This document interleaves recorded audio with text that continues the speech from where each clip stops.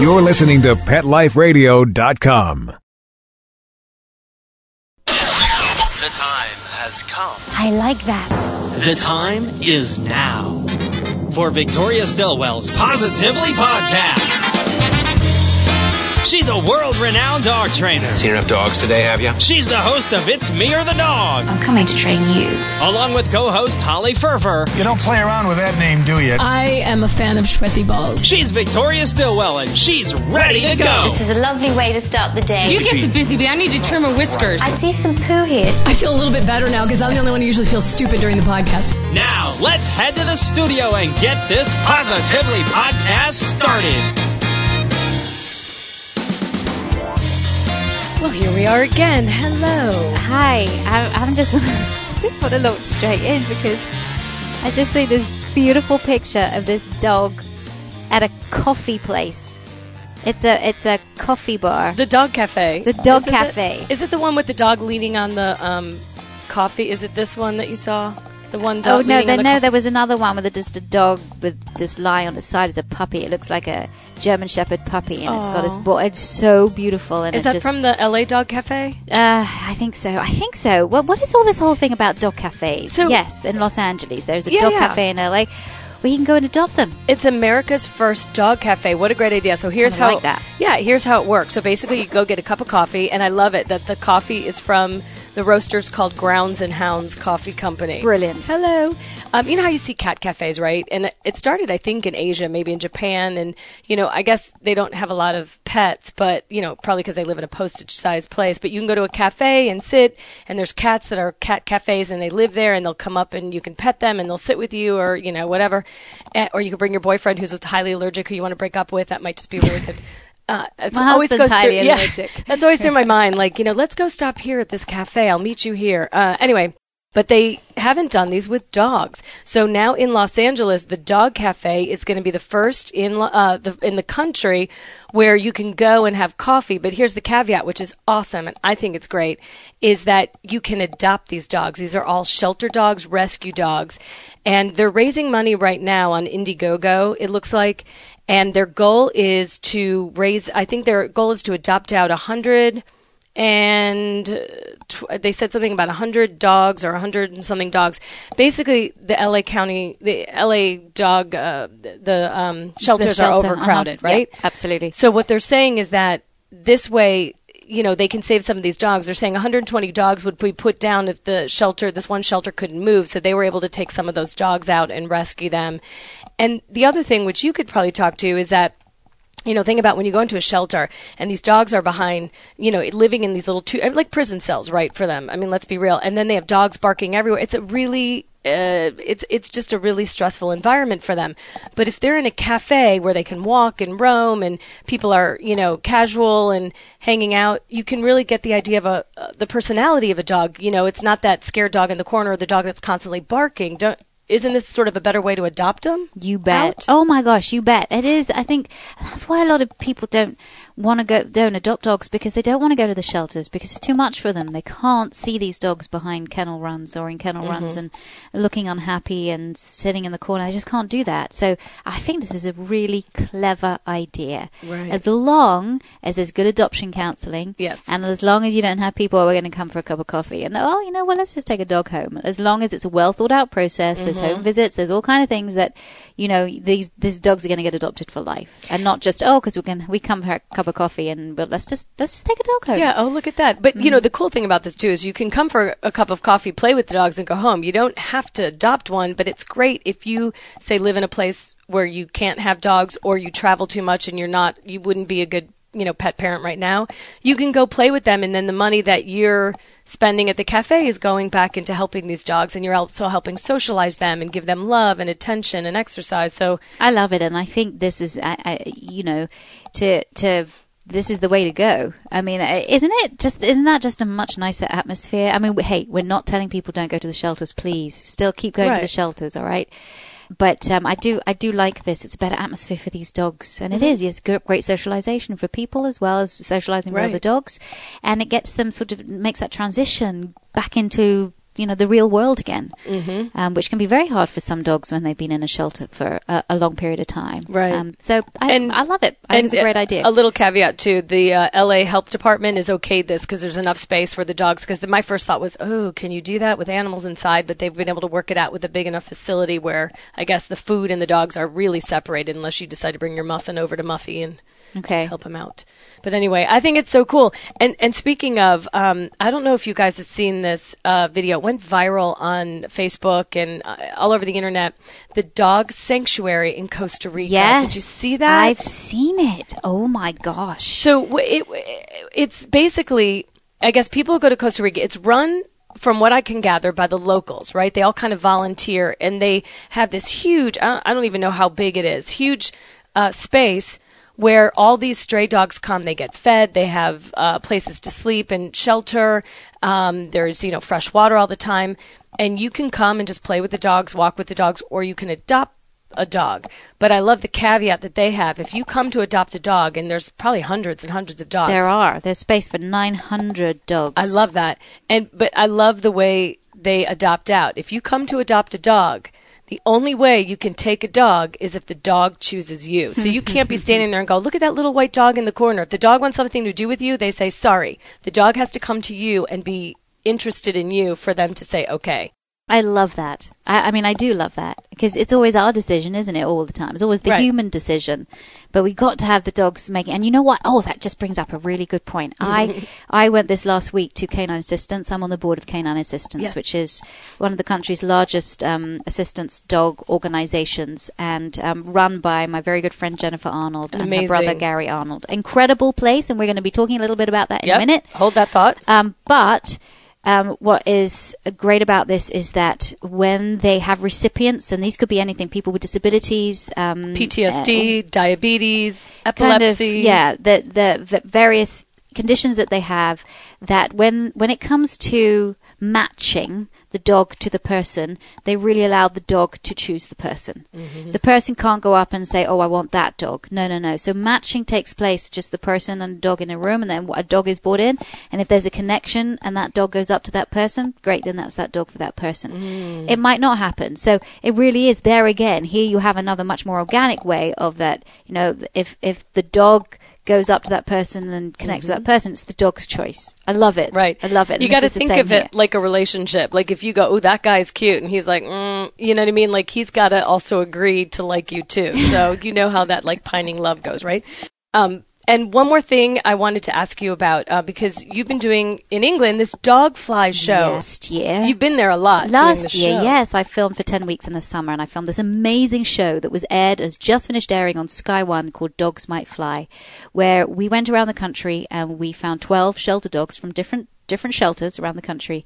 We brought them to a beautiful mansion in the Sussex countryside, down south of England, and they lived there for 10 weeks whilst we tested all of their cognitive abilities, and with all these amazing challenges, and the dogs lived like royalty, and we had wonderful trainers, and eventually 3 were picked to go on to flight school. What do you mean flight school? Flight school, as in one of our dogs was going to learn to fly a plane. What? Yes. Like Cessna, a pilot. Like pilot. Yeah. Oh my gosh. And, was it a border collie? No, one of our dogs was a border collie, but actually the border collie didn't make it to the final 3. Really? Yeah. Because border collies are smarter than me. Well, now the show has aired, so I can't tell you who it was. I would love the show to come over to the United States, and I'm sure it'll be shown in other places, because even if you know which dog it is that actually did fly the plane. But it's cool to see the process. Process is amazing, and also, and there was also a little twist at the end, which I won't tell you about, so you'll have to watch it. But we did have one of our dogs did fly the plane, and yes, it was pretty amazing. So they're not taking off and they're not landing, of course, but they did do a figure of 8. Wow. They did. And so it takes quite a lot of precision flying, as it were. Can we see it online, like through Amazon or iTunes? You can. If you can go, well, no, it's not online, but you can see stuff on YouTube. If you just Google Dogs Might Fly, and you'll be able to see little. But the dog that actually flew the plane was a bulldog mix, bull terrier mix, yeah.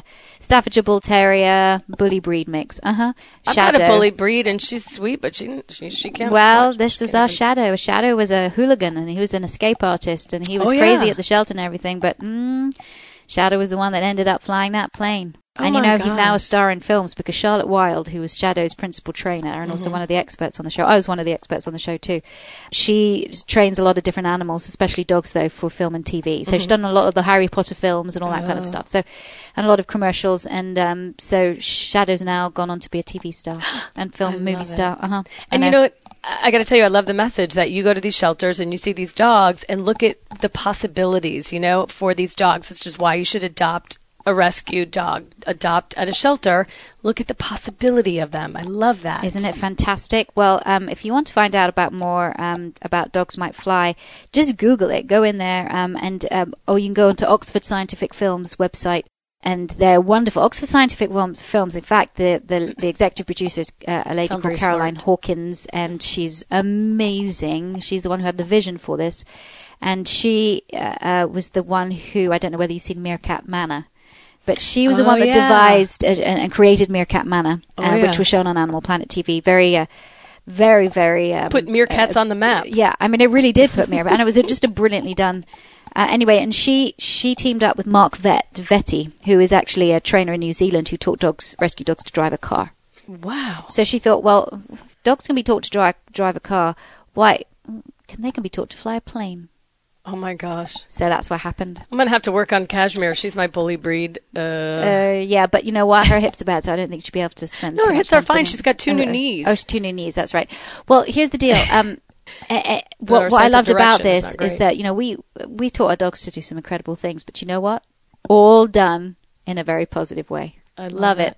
Now, do those dogs get adopted out? Yeah, or they've all got great homes. All got amazing homes. Yep. See? Yep. Charlotte took Shadow. Mm-hmm. Mark Vetty took Reggie, who was one of the dogs I picked from the shelter.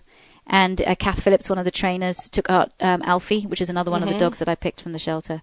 And yeah, they all went to different homes. In fact, our makeup artist, who was the most wonderful woman in the world, I loved her. She's just fabulous. And she took Spot, my favorite dog. Oh. Yep. So I know that's Spot's great. living in the lap of luxury right now. All the dogs went to amazing homes. Oh, I love it. Okay, I'm going to look for it. Dogs Might Fly. Hey, you got something on your mind? What are you, a wizard, a genius? How do they make a miniature? I mean, is there some way, some process they physically miniaturize the dog, or is it a puppy, or what the devil is going on? That's a really good question. I've got my work cut out for me here. Next time you want to know something, Can you repeat the question? why don't you ask Victoria? She's the expert with this kind of stuff, you know. You obviously don't know my dog. Just ask Victoria. Ask Victoria is sponsored by our good friends at Zooks. For over 20 years, Zooks has been making healthy, natural dog treats that energize and entice your dogs. And they continue to innovate with a new line of nutritious food launched this year. Now, all of Zooks treats and food choices are, thankfully, free of harsh additives, preservatives, and common allergens like wheat, corn, and soy. And I think the reason why my dogs love them so much is because they're made with the best, wholesome, nutrient-rich ingredients that nature has to offer. Zooks provides dogs the fuel they need to enjoy adventures and embrace training time. If you want to learn more, go to Zooks.com. And I have to give a shout out to Dave Ruff. So Dave Ruff is one of our amazing photojournalists, photographers for CNN in Chicago, and he got a new puppy, Milo. And his puppy is Cavalier King Charles. Oh, yeah. And oh my gosh, he said, "You're friends with Victoria, right? Can you help me?" And like, first of all, he listens to all our podcasts religiously. Does he? Oh, And he will be texting me and emailing. And I love it because he's like, okay, now I set the house up before I got the puppy and did this. He is like the perfect dog owner. And I just want to be like, these are for you. I just love him. And first of all, he Thank is you. an amazing guy. I love Is he? him. Oh, he's so cute. he single? And no, he's got a very handsome, very, very handsome partner. Okay. So, Okay. but he's a great dog dad. So. Okay. All right, here. First question we have is from Mona in British Columbia. And she says, I have a 1-year-old Maltese with severe separation anxiety. He cries and howls for almost the entire time we're gone and urinates in the house. How do we deal with that? That's pretty common, so don't feel like... It is very common, and I just, again, how long, does it say how long they're away for? It doesn't say how long they're gone, but it says the entire time they're gone. Okay, well, I think this just sounds like separation anxiety. Look, our dogs are just, they are group animals. animals, and I don't like to say pack animals because pack is mum, dad, and offspring, right? That's the true definition of pack. I say that our domestic dogs, you very rarely get a mum, dad, and offspring in the same house. So when we have different multi-dogs, okay, we're in a house, multi-dog household, they form a group. But anyway, dogs are pack animals and group animals, and they need to be with another dog or with people. And this is just a product of social isolation. This is a dog that's crying and saying, "Hey, I want you back," or "Where are you going?" or "Don't leave me alone." So, separation anxiety, you either get another dog, and sometimes that doesn't always work because the dog's so bonded with the person that doesn't matter if there's another dog or 2 dogs or 3 dogs. It's when that person goes. But sometimes you can work it, maybe see if that works. Then the other thing is you've got to utilize having a dog walker come over, or or taking your dog to doggy daycare, doing something where this dog doesn't have to spend a lot of time by itself, whilst you're working on a behavior protocol of trying to desensitize your dogs to desensitize your dog to departure triggers, and make it feel a bit more confident with your leaving, and teaching it the stay cue, and doing all kinds of things. But first of all, before you're doing anything, is trying to find out what it is that's making that dog so unconfident that it can't be by itself. And a lot of dogs just can't. A lot of dogs just can't. They're like people. Some people just don't do well by being by themselves. And so some dogs are like that. So there's a whole behavior protocol. If you read my book, Train Your Dog Positively, you'll be able to, you'll see how to do that separation anxiety slowly. Exactly. And you'll get lots of good tips on how to deal with that. But essentially, whilst you're dealing with that, try and find other management ways that you can manage this dog's life so it doesn't have to be anxious. Okay. Here, this is interesting. Ashley in Michigan says, "My dog resource guards me, and I'm wondering what I can do to change that." To me, he won't let other dogs near me. And I know, first of all, I can tell you resource guarding is very scary. My dog, it sounds horrible. They go nuts. It's uncomfortable. Those dogs are so, they're so stressed out. You get stressed out. I can't imagine. My dog just resource guards food or treats. I can't imagine me. Yeah, and that can be quite serious as well, depending on how big the dog is. If you've got a really big dog that's resource guarding you, ooh dear. Little dogs can do a lot of damage, but sometimes people find it cute when the little dog's guarding them because they think, oh, that's funny. It's not funny. It gets tiring. But obviously, if it's a larger dog, it can be a lot more dangerous. So, why? And I'm always asking this question before I do anything. That's why I don't like trainers that just go in and just, tell the dog off or punish the dog. You've got to ask the dog, why is it doing this? And who else is in your life? Is there another significant other in your life that will be able to maybe do more with the dog? Because it feels like there's just this such attachment that when they go to any place that the dog doesn't like any other dog coming up. Or it could be a protective thing. Literally, this dog is being very protective. So, and that's really what resource guarding is. It's protecting something of value to that dog. And therefore, don't take it to dog parks. No dog parks. Dog parks for resource guarding dogs that resource toys or resource guard people are not a good place to take your dog. Could somebody else take the dog to the dog park if it's only her that it resource guards? I don't particularly think. I don't. Okay, I would put it on the line. I don't really like dog parks because I think there's too many dogs in a confined area and too many owners that don't keep an eye on their dogs. They don't keep an eye on their dogs, or there are owners that bring toys in, or they bring food in, and then they start to feed the other dogs around. It's just this disaster. So don't particularly like dog parks. Okay. My first question would be, is your dog social? In other way, if you're not there and somebody else is walking the dog, is your dog social? Because it might be that the dog's not social with anybody. So it doesn't matter who's walking the dog. Any other dog that comes up to that dog's not social. So you've got to find out, is it this just literally me? Or does the dog have an issue with greeting dogs? Now, if it's you, what I do sometimes is that if my dog is non-aggressive, like as in it's not going to attack the other dog as it comes up, what I'll do is I'll just walk away. You resource guard me. Actually, your resource guarder goes away. I don't even say anything. I just walk away. And then the dog realizes, oh, you're gone. Okay. Well then, oh, there you are over there. And if it comes up to me, fine. I'll greet and, give it lots of love and attention. And then if another dog comes up and it accepts that other dog and I pet it, great. That's fine. You can stay. But if you growl or anything, I'm just going to leave you alone. That's the sort of the least, because resource guarding can be, if you're confrontational at all, you can ignite that flame in a second, and that's why resource guarding is dangerous. Yeah. So I would manage this situation. Avoid dog parks, avoid places where other strange dogs could come up. Now, if it's a dog that does come up to you, just be aware. If another dog comes up to you, just be aware. Kind of ignore that dog too. Say hello, but just kind of ignore it and walk away as well. So your dog is seeing that, that's no big deal. So you have to be the one that doesn't get scared, doesn't get tense, doesn't go all like that, or doesn't tempt fate by showing attention to the other dog in a way of like, well, I'm going to show you now that I'm going to give attention to this other dog, so you better mind your, you better behave. That doesn't work. So I think it's just all about building the dog's confidence up in other ways too. Having somebody else do more feeding and walking and being a part of that dog's life.